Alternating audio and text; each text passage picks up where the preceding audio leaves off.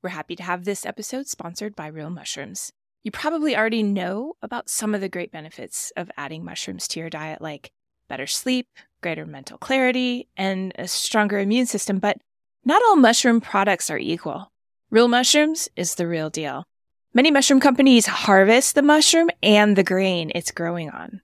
Real Mushrooms products contain no grains or starch fillers. They're organic, cultivated naturally, and third-party verified for beta-glucans, the compound that makes them so valuable as a supplement.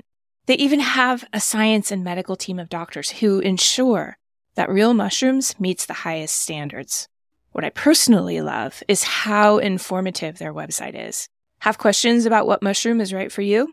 They have a robust blog with articles ranging from women's health to what mushrooms are most beneficial to your pet. Want to boost your immune system? Have better sleep and feel more calm? Grab the link in the show notes and get 25% off of your first order.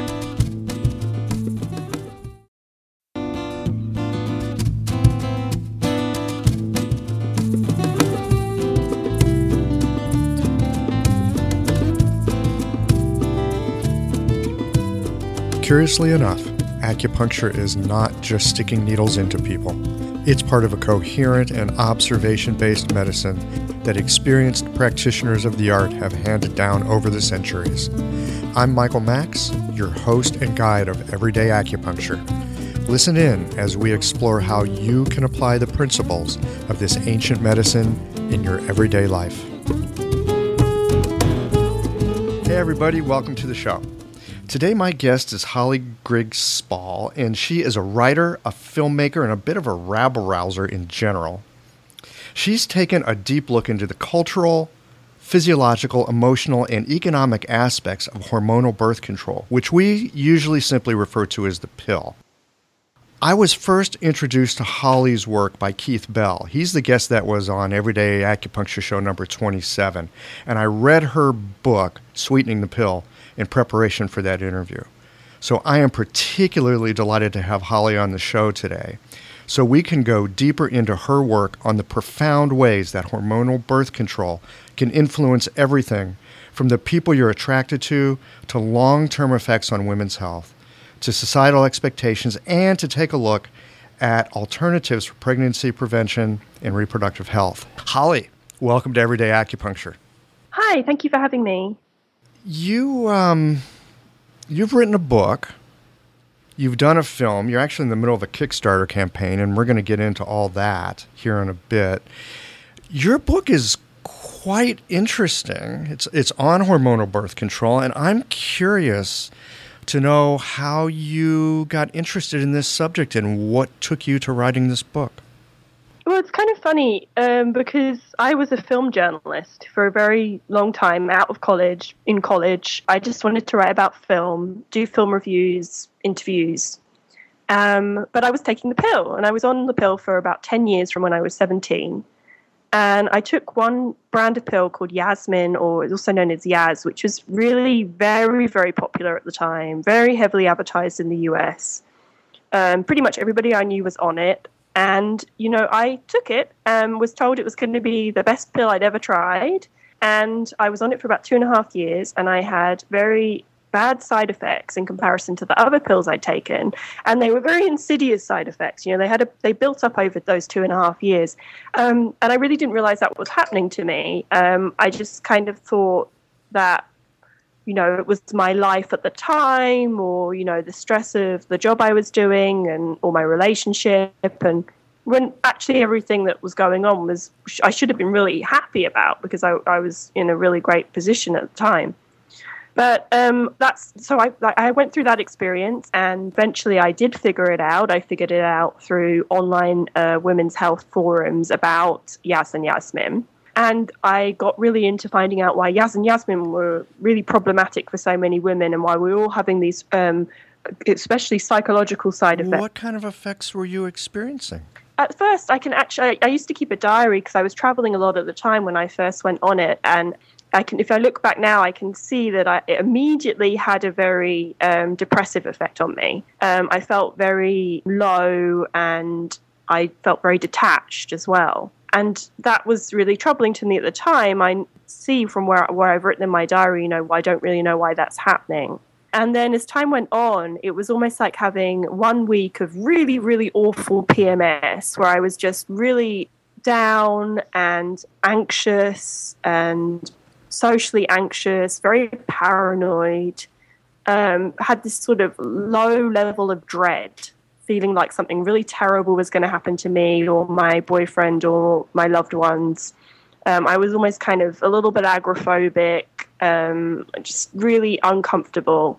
And also when I would get upset and kind of get into a spiral of being kind of triggered off by this anxiety and depression, I wouldn't be able to get myself out of it. I'm curious, and this just comes from seeing patients in my clinic. So you started having these periods of anxiety and kind of paranoia. Were you having anything like that prior to getting on this pill? No, I'd been on 4 or 5 different pills previous to Yasmin. And at different times I'd swapped because of side effects, but they weren't psychological side effects. They were always physical issues. Looking back now, I can see that there were times when I reacted and behaved in ways that were just kind of a little odd. When I first went to college, for example, I couldn't handle it. I'd been so excited to go to this one college for 2 or 3 years, and when I got there, I just wasn't able to handle being there on my own.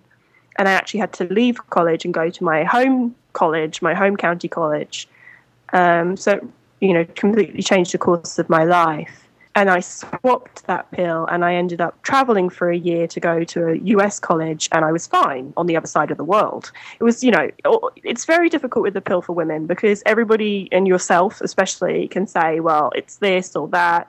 It was anything other than the pill. But with Yasmin, it was so stark and so different. And I was so out of control of my feelings and responses and reactions that, now when I get down or anxious, as of course I do, I'm a human being, it feels very, very different than it did when I was on Yasmin. And, one of the things that keyed me into the fact that it was Yasmin doing this was that other women had eerily similar experiences to me. It wasn't just women going, oh, I feel depressed. It was women having the same thoughts, the same worries, the same anxieties, the same kind of fights with people, the same kind of feelings when they were in the depths of it. And, that's really what keyed me into the fact that it was Yasmin. I came off Yasmin and swapped to another brand called Femidet, and I felt better. I didn't feel as bad at all, but by that point I was kind of sick of it. And I went through a realization that I just wanted to come off completely, and that was after 10 years of taking it. But that was a struggle. So I'm a man, and so, of course, I don't have much experience I don't have any experience with birth control, and I certainly don't have any experience with sort of societal expectations around it. You mentioned that it was hard to come off of the pill. That makes me curious to know what makes it so hard to come off of a birth control pill. I mean, other obviously than you're concerned with using it for, preventing pregnancy. What are the other issues? Well, when you're put on it as a teenager and you're not even having sex, as I was, it was more of like a precautionary thing. At the same time, you might be having, as I was, pretty difficult periods, pain, heaviness, that really meant one day out of a month I was kind of in bed, really. I'd go to school and have to go to the sick bay. So, when you're on something like that and you come to think of it as a medication that you need, not just to prevent pregnancy, although that's a big part of it, but also because you believe that your periods were and always will be without the pill, just something you can't handle, then, you do get to a point where, first of all, you think, well, what am I going to do to stop myself having an unwanted pregnancy when this is all I've known? And for me, it was a somewhat special situation because I always used condoms as well. I never really trusted the pill fully in that way because obviously when I started taking it, I wasn't having sex, so I didn't really make that kind of connection, I think, and I never really felt about the pill. So you were put on the pill to regulate your period? Not really. I don't think that was the discussion that was had. I had 2 older sisters, So my mum was like, well, everybody has to go on the pill. That's, because she didn't want us to get pregnant.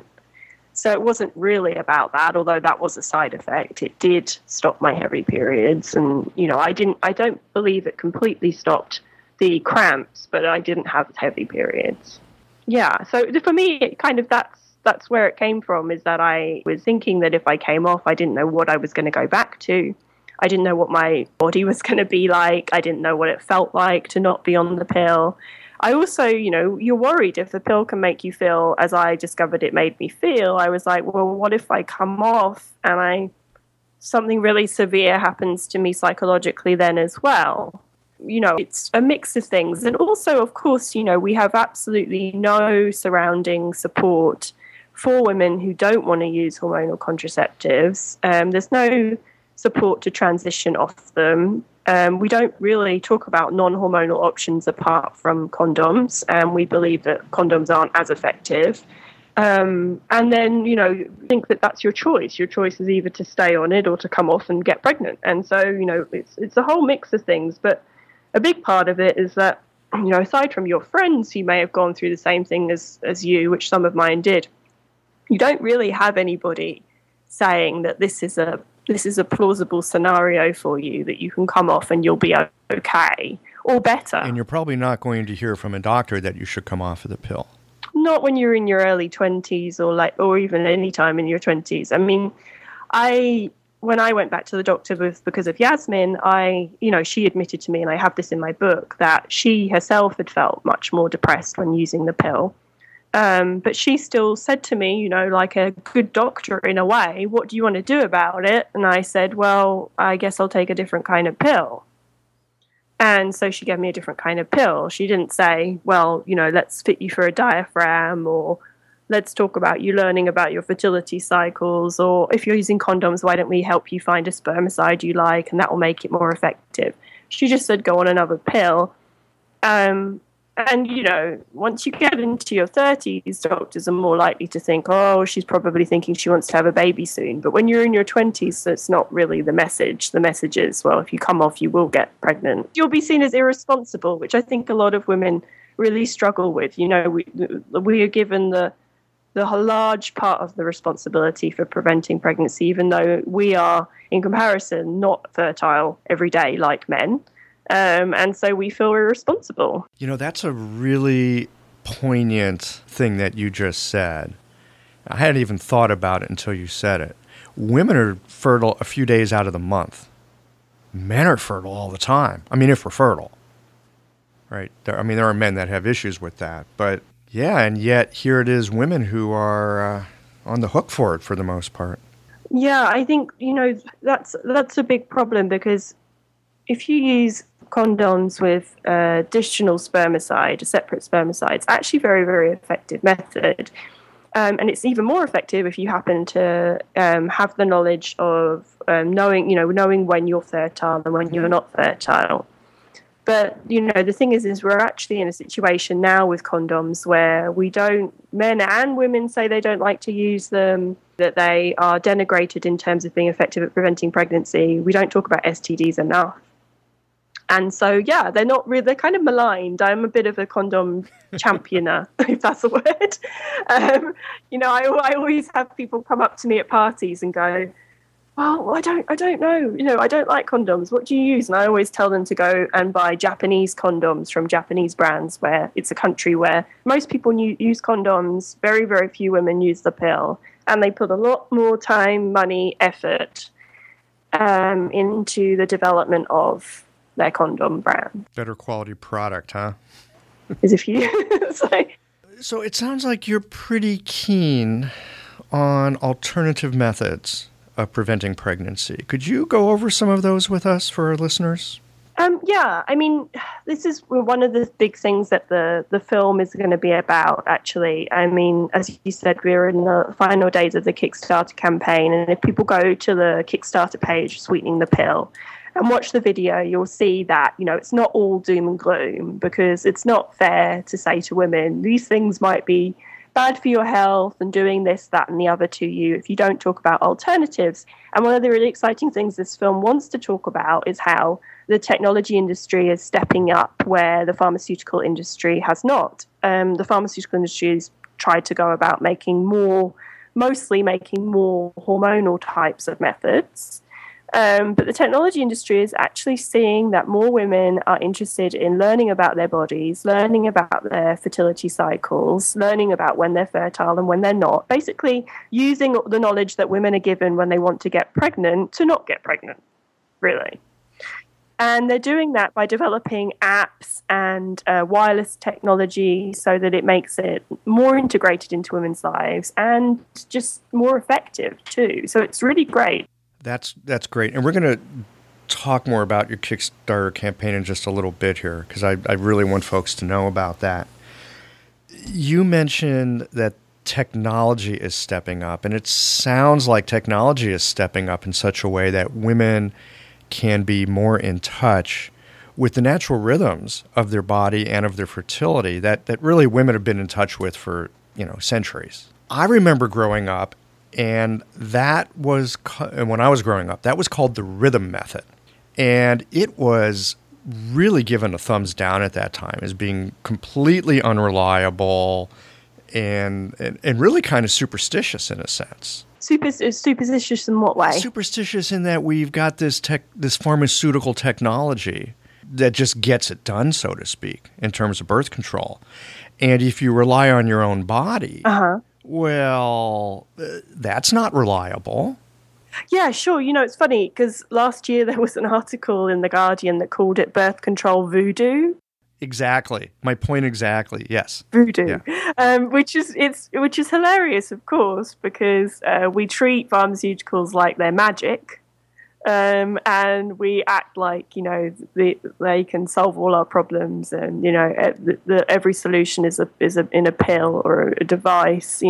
Especially with the devices, we're so technocentric these days that sometimes we just think, well, we'll put something in our bodies and it will do it for us, and that will be that, and we don't have to think about it. Mm-hmm. And we kind of revere it almost religiously, I think, the pharmaceutical industry. And I write a little bit about this in my book in relation to a Damien Hirst art exhibition where he talks about how people revere pharmaceuticals. We didn't talk about it, but he presents the idea that people revere pharmaceuticals because of fear of death, of course.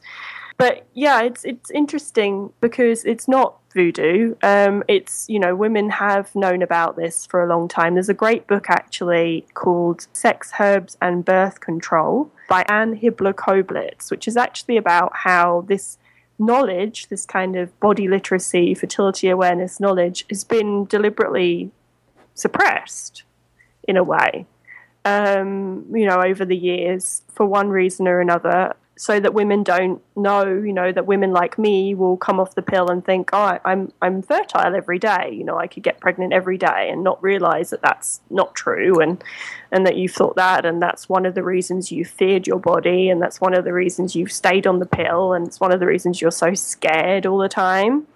And then when you come off, and, for me, I came off and learning about fertility awareness, just the very, very basics, was really, really helpful to me, and it gave me a lot of confidence, and it felt very empowering to know about my body and about the fact that sometimes I'm not able to get pregnant, and it's a large part of my cycle, and the signs of ovulation and things like that, and that was very helpful to me. But science-based as well, that's the thing. It's been efficacy studies, it's about tracking your body's fertile signs.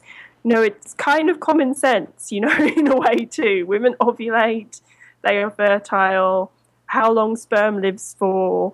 All these things are like things we should be taught in school, and some of us are, and but they're taught in a very different context. Yes.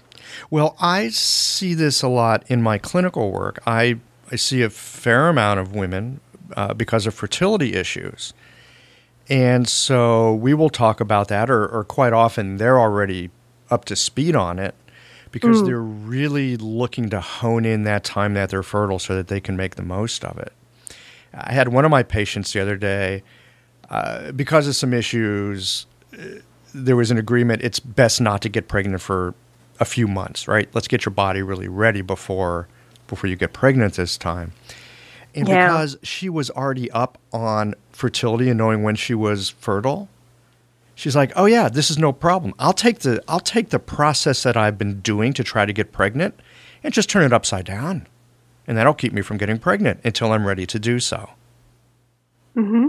Yeah, exactly. And, in terms of women doing that, there's always been quite a lot of support online for women who want to figure out when they're ovulating, use ovulation strips, support each other in trying to get pregnant. That's actually got a longer history in terms of support and also, as you say, medical industry support. To one level or another, most women, if they go to their doctor, they'll give them some amount of information on that and some advice. But yeah, of course, if you turn it back to front, then you get to avoid being pregnant. And, these actually technology companies I was mentioning, a lot of them started out realizing that they could help women get pregnant and they could really help women gather and track and interpret the information that would help them do that and also give them a support network. And then they realized, oh, no, there's people who want to do this to not get pregnant. And, it's really kind of part of the quantified self movement. Yes. Really. And we had recently, I think it was last month, no, maybe this month, the Apple Health Kit app in the new Apple iOS system for iPhones. Originally, it didn't include menstrual cycle information. So then they announced this month that at some big conference that they were going to include it. And they realized that there were 50% of the population had this crucial information that was really useful for them to know about. And not real. And, I think there was also a bit of an acknowledgement as well that it's not just about knowing when your period's going to turn up. So, it's also about your health, and I really like that because it's really becoming part of that wider kind of self-monitoring idea of like being a participant in your health, working with your health practitioner, and not just having your health practitioner say this is what is the best treatment that for me, in the sense that I am solving your problem in the quickest and easiest way. It's more about saying, well, what works for you? These are the things that you can do when you go home for long-term treatment to even, cure and get rid of this problem and not cause a whole bunch of other problems. We have a huge amount of people getting sick from pharmaceutical treatments in the US especially. So, yeah, I think it's really a part of a wider movement as well. Well, and very, like you were saying, it's very empowering. And when you know more about what makes you tick, you probably need less medication because you've got a sense of what helps you and what doesn't help you. It sounds to me like the diaries that you were keeping some time ago really helped you to clue yourself into how the birth control you were taking at the time fundamentally was affecting you on an emotional level that completely colored and changed your life at that time. Yeah, and I think diaries it's really interesting because you will get doctors, health practitioners who will say, well, keep a diary when you're using the pill so you can figure out what's going on, whether you are having side effects. And you also find people who say, keep a diary when you're not on the pill so you can know, especially like when you're having PMS, so you aren't surprised every single month when you have PMS symptoms. Because there's studies that show that if you're just more aware of the fact that you might be having PMS symptoms, you're going to have less symptoms. So, there's a lot of help in that. And I think also, from your point, from where you're coming from and your work, with this new technology is really great in terms of the fact that you can ask people to go away and do this, and then they can see like, oh, well, when I ate a bunch of dairy, this is what happened to my body. Yes. Or when I had too much coffee that week, this is what happened to my body. And you have it all there on your phone, perfectly laid out, really easy to use, really quick to use, and easy to share and show people too. And then, if you think about that on an individual level, when someone's in the office talking to a health practitioner, that's really great. But then on an even wider level, can you imagine in the end what we can learn from the amassed information that we will have from women doing this, and the potential for kind of using that data and interpreting that data in a way that's helpful. Yeah. Crowdsource it. Yep. Have you got any apps that you would recommend that our listeners might want to check out? Yeah, one of the companies we're working with on the Kickstarter is Kindara, and they are great. They have a very comprehensive app with actual access to experts as well. They even have a community so you can talk to other women about tracking your cycles.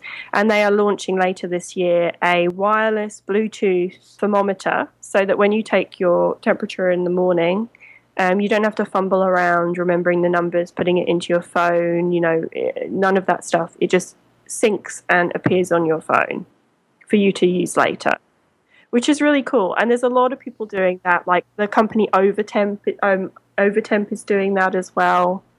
They have Overtemp app and the Ondo thermometer. So yeah, it's really exciting time. Yeah.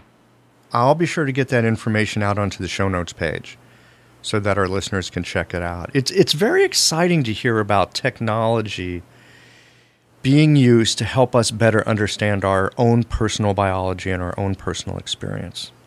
Yeah, it is, because, the opposite end of this is the technology, as I was saying before, that which is actually being pushed more, by ACOG and kind of the official bodies, where, they're saying, well, wouldn't it be great to have something that you can put inside a woman that will be remote controlled and release synthetic hormones on demand, and be able to stay in her body forever? And it's like, well, that's another side of it. Is another side. Yeah.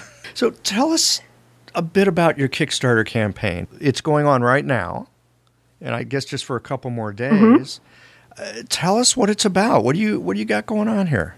Basically, I wrote this book, Sweetening the Pill, and I sent the manuscript to Abby Epstein, who's the director that works with Ricki Lake, who's the executive producer. Now, they made Business of Being Born previously, which is all about the industry around birth, and what causes the US to have such a phenomenally high maternal death rate for a developed country. And I wrote about that documentary in my book because I watched it when I was writing the book, and I realized there were a lot of parallels between the birth industry and the birth control industry. And I wrote to them, and I sent my manuscript, and eventually I sent my published book. And I met up with them, and I kind of pitched the idea to them that they really needed to make their next documentary about the birth control industry, and about, what it means for women, that we are reliant on that industry to such an extent. And they, obviously both of them had, as many women do, their own personal experiences with these drugs, and also, they just could see it was really a very natural progression. I like to call it Business of Being Born, the prequel, and they spent a good year going around looking for money for this to make this movie, but it's not a corporate friendly movie. One of the biggest industries for advertising money, I think the biggest, is the pharmaceutical industry. Oh yes. And you're going after some of their top-selling drugs that they're selling to people who majority are 50% of the population, taking them day in, day out for decades. This is a huge money-spinning thing here. And so, it's very, very hard to get traditional kind of people that you would normally get on board to help make a movie like a documentary like this. Because they're probably not going to sell much product that way. No. And, some of them were even saying this is like the Food Inc. of birth control, no bones about it. They think this is a really important movie, but it's one thing to say it's a really important movie. It's another thing to actually put your money where your mouth is and get behind it at this stage. It's such a politicized subject in the US as well. And so that meant that we decided that it was going to be best to make it a grassroots effort. And, the book has been very popular. It's gathered a lot of supporters. There's a lot of women out there who've been through things that I've been through, or they know someone who has. And so we thought, well, we'll take it to Kickstarter. Not only will we raise the money to start filming, but we will also show that this is important, needs to be done. Which is why, we have our goal, obviously, of what money we need to raise. Otherwise, if we don't raise that financial goal, we don't get anything. That's how Kickstarter works, and the film just won't get made. So it's an all or nothing thing with Kickstarter. It's all or nothing. And yeah, if we don't get the money, there are no other avenues to make a film like this. And to be honest, nobody else is going to make a film like this. This is it. This is not going to happen otherwise. And, we have this unofficial goal that we'd love to get 2,000 backers on this project. So that means we're saying, give $1, give $2, give $5. Don't feel like you have to go crazy. Just give a little bit of money, put your number up there, make your vote, put your hand up in the air and say, yeah, this is important. This needs to be done. And, we've got till Friday to do that. So, we've got 4 days. And if it doesn't happen, it doesn't happen. And that, I think a lot of people would benefit from this film. A lot of women will benefit from it. And, my book was a very small book in a way, small publisher, and this documentary could be like the business of being born for this area, and really make a huge difference in how we talk about contraception and how we talk about women's bodies and women's health and reproductive health, and really just make a change in people's everyday lives in a way, because a lot of people spend much, much more time trying to not get pregnant. Yes. Well, your book was really eye-opening for me. And I'm a healthcare professional and pride myself on being able to ask some pretty good questions around women's health, because Chinese medicine has, baked into it is a deep respect for women's health and a lot of methods for helping with fertility, with helping with periods that are not regulated, PMS. So many things that women are put on the pill for. We can take care of this with Chinese medicine. So I've kind of figured, I kind of have it dialed in a little bit when it comes to talking to women about their reproduction.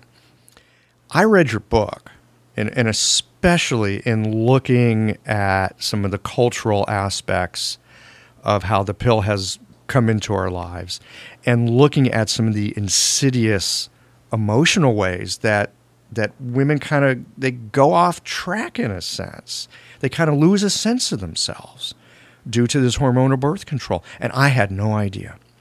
Since reading your book, I've been starting to ask some more intelligent questions, and women's eyes light up.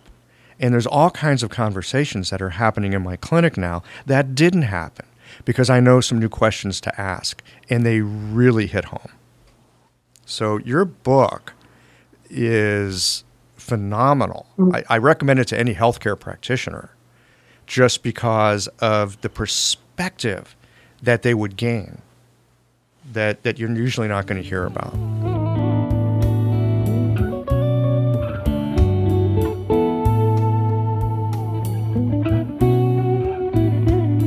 Hope you're enjoying the show. I'd love to know about what topics are of interest to you.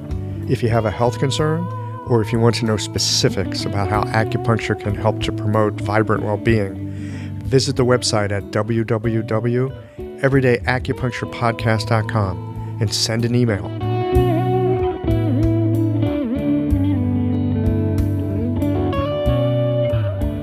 I'm not from a science background. I'm not from a medical background either. So my book is really how I came at it was from my personal experience, and then matched with a sociological kind of overview of how we got here. Why? One of the questions I ask is why is it so hard to criticize the pill? And it's after that book came out, it's a lot of people ended up doing my job for me by illustrating exactly why I would need to ask that question. If you take something every day, and it becomes a ritual, it's not just about consciously deciding that you're going to take something every day. It becomes something else. It becomes, on an individual level, a dependency in a way. And on a larger social level, it becomes what we see now, which is that the use of it as like standard of care for being a woman, or as Barbara Seaman said, treating the disease of being female. And that's what it comes down to. And I have to say, when I wrote the book, I was aiming mainly to talk about how many, many women are put on it who are otherwise healthy, essentially. They're not sick. But there are a lot of women these days who are experiencing reproductive problems, as you well know, I'm sure, and didn't go into it that much in the book. But I am very keen for people to know that there are alternatives if you have like PCOS or endometriosis, just heavy periods, or as you say, infertility, because they don't hear that. And that then becomes the argument. Well, so many women have these problems, they need to be on it. Well, no, it doesn't treat them. It masks the issue. When you come off, it's sometimes a lot worse. And, I really feel like, that's a big part of what I try to do now, is to talk about that, because I think it's not just being given to women who are healthy. It's also been given to women who are really struggling with their cycles, but it's been given in this very kind of like negligent way almost. Just like, well, just take this, and when you want to have a kid and you want to come off, we'll see where we are. And and women deserve so much better than that. And it's nothing that would ever get done to men, really, to the extent. I mean, men are equally mistreated by the medical industry in different ways, but not to this extent. Well, and the thing that you bring up, that it can do a good job of masking some symptoms, but when you come off the pill later, those symptoms are still going to be there, or they might be worse. And I can tell you from the clinical experience that I have, they often end up worse, because whatever imbalance is in place causing the problem in the first place, if you just put that underground for a few years or a decade or so, it has no way of getting better. It's probably going to get worse. Yeah. No, it's really upsetting. Because then you have women coming off and they assume quite, not stupidly, they've been told it, why shouldn't they assume it, that they can then get pregnant within 6 months. And that's when they plan to have a baby. And, our lives are hard enough. People are working, long hours, multiple jobs. If you want to have a baby and then you decide you're going to have a baby at that time, and that's when you have to do it, and you can't get pregnant, but you always thought you could, that's, it's horrible for people, because then they come off and they have to deal with something else, and they're like, oh, I didn't realize I was still going to have PCOS, or I was still going to have endometriosis, and they do, and then they have to deal with that too. It's pulling the wool over women's eyes in a way that really you're working with women who have infertility issues, as you said, and that's that industry. If you're going for IVF and things, there's a lot of women who are going in for that process, expensive, difficult process, who don't actually really need to, because they aren't getting the right kind of support coming off the pill. They're getting post-pill syndrome, I've heard it called, and they don't realize it. And then they think they're infertile. Talk to us about post-pill syndrome. Some of our listeners may not be familiar with that. Well, basically that's like, when you come off and you expect your periods to come back right away, you expect your cycles to return, you expect to be ovulating pretty quickly. I think the most medical advice given is it's 3 months at most. Now, that's not true for all women. It's true for some women. It can take over a year. I've had friends who've had to go into hospital and they've said, well, we might have to give you progesterone injections to restart your cycles if that's what you want to do. And often they'll say, if that's what you want to do, is, do you want to have a baby? Otherwise, who cares whether you get a period or not, which is because they don't think having a period is useful, but, of course it's essential in a lot of ways, as you know.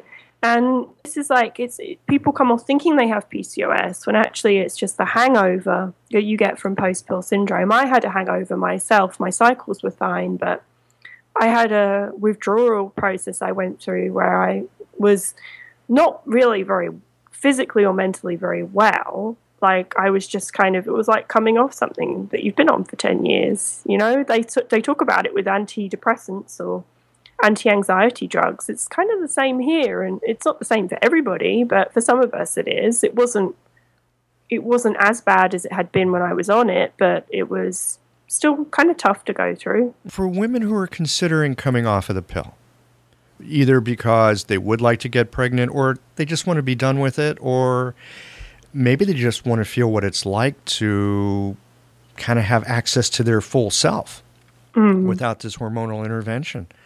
Have you got some recommendations on how to take yourself off the pill and things that you can do to support yourself in the process?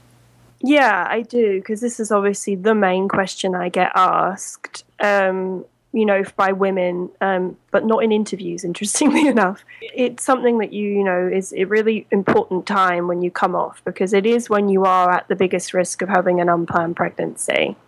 So you do need to be careful. You need to really commit to using a barrier method and additional spermicide for some time, while at the same time learning more about your cycle, just because it's going to give you so much more confidence. I think all women should have body literacy knowledge, regardless of whether they want to use it as a contraceptive or not. They should have it.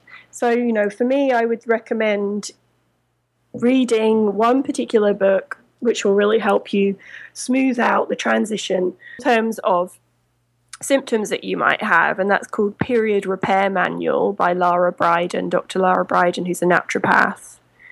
That's very, very helpful and useful, very popular book, only came out a couple of months ago.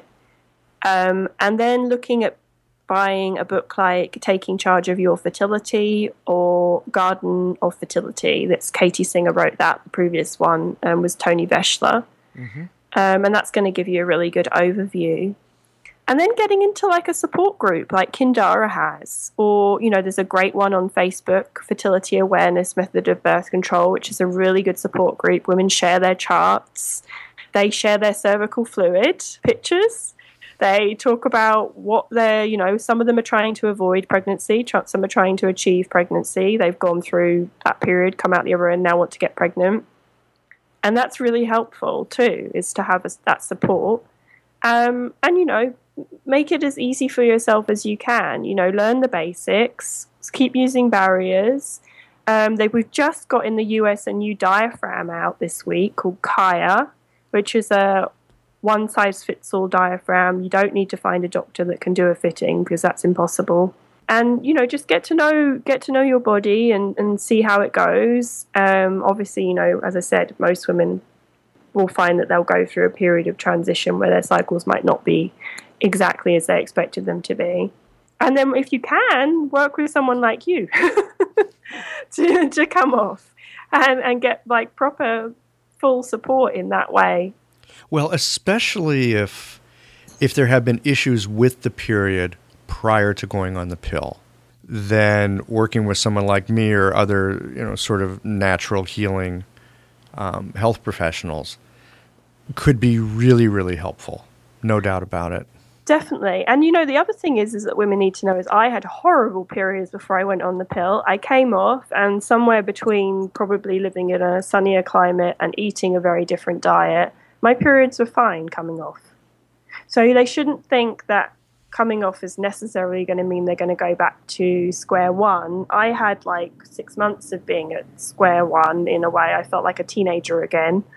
But after that, things evened out. So when you say being like a teenager again, what was coming up for you with that? Well, it's a bit like you put, like a friend of mine said, it's like you put the pause button when you're 17 on your developing endocrine system, reproductive system, and then you press the play button later on, and it's like a second adolescence. So you get like your skin goes crazy, you have really greasy hair, you've got crazy moods, sleep patterns are weird. And as I say, not all women. I don't like to talk about it like to scare women off coming off, because for me, overall, it's been positively life-changing for me to not be on the pill anymore. But yeah, sometimes it can feel a little bit like going through your teenage years for 6 months again. Mm-hmm. The body may need a chance to readapt itself.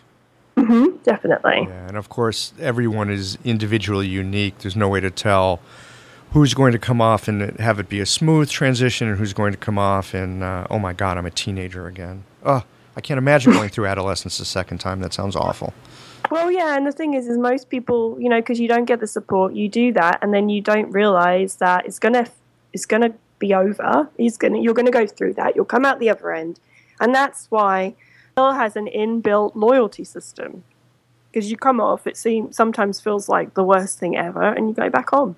Right, and here, what you're talking about is using technology, using really community, is what I'm hearing, to help women with this transition, getting off of it and knowing about their body, so they can be friendly to their body, and listen to it.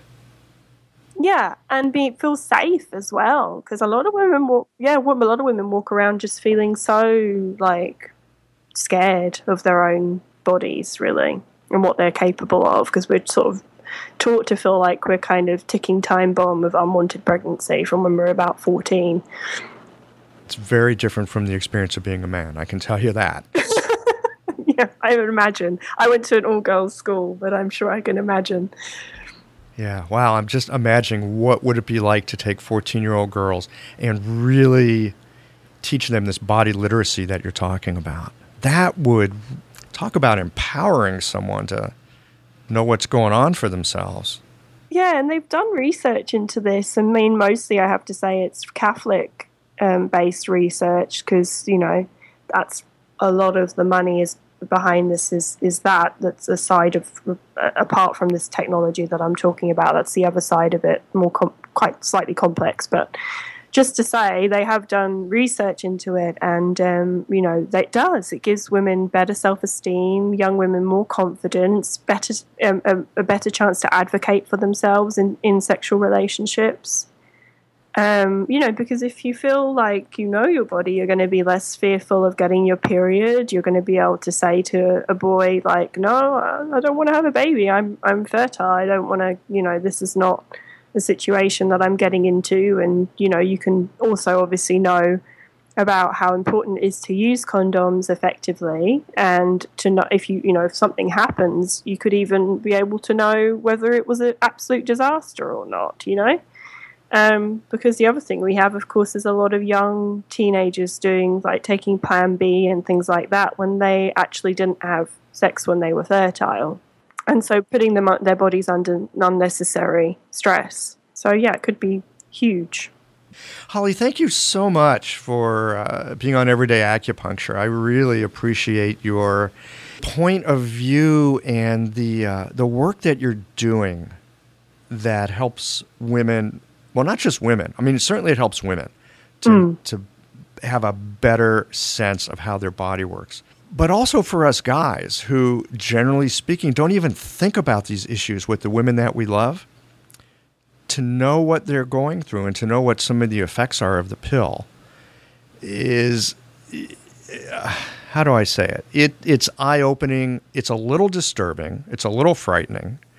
But most assuredly empowering. So good luck with everything that you're doing with the body literacy. Thank you. Wonderful work. Thank you. Yeah, I totally agree. It's not just for women. It's not just for women.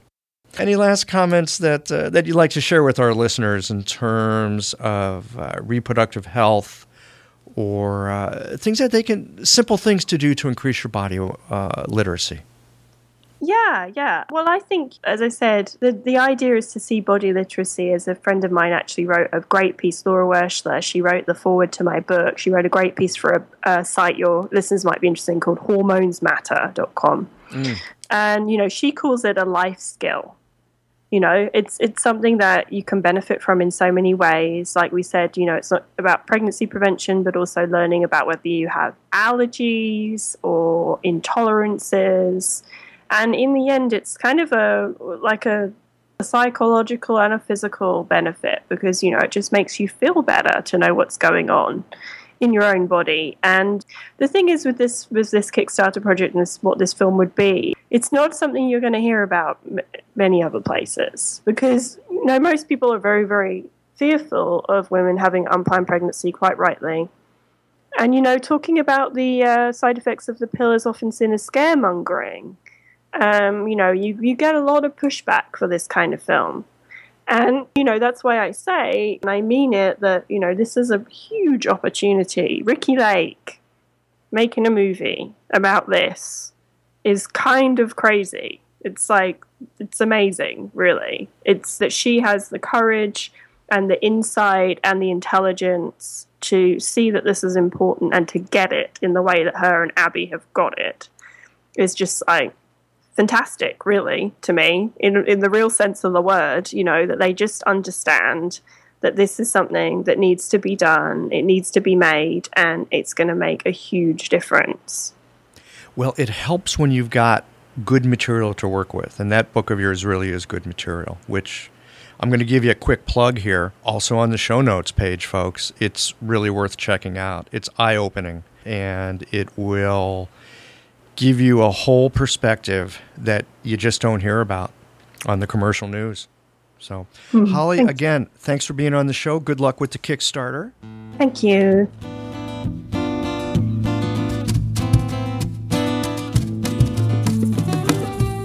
I hope you enjoyed this episode of Everyday Acupuncture. If so, please take a moment, click on the iTunes review button, and leave a review of the show. And be sure to tune in again next week.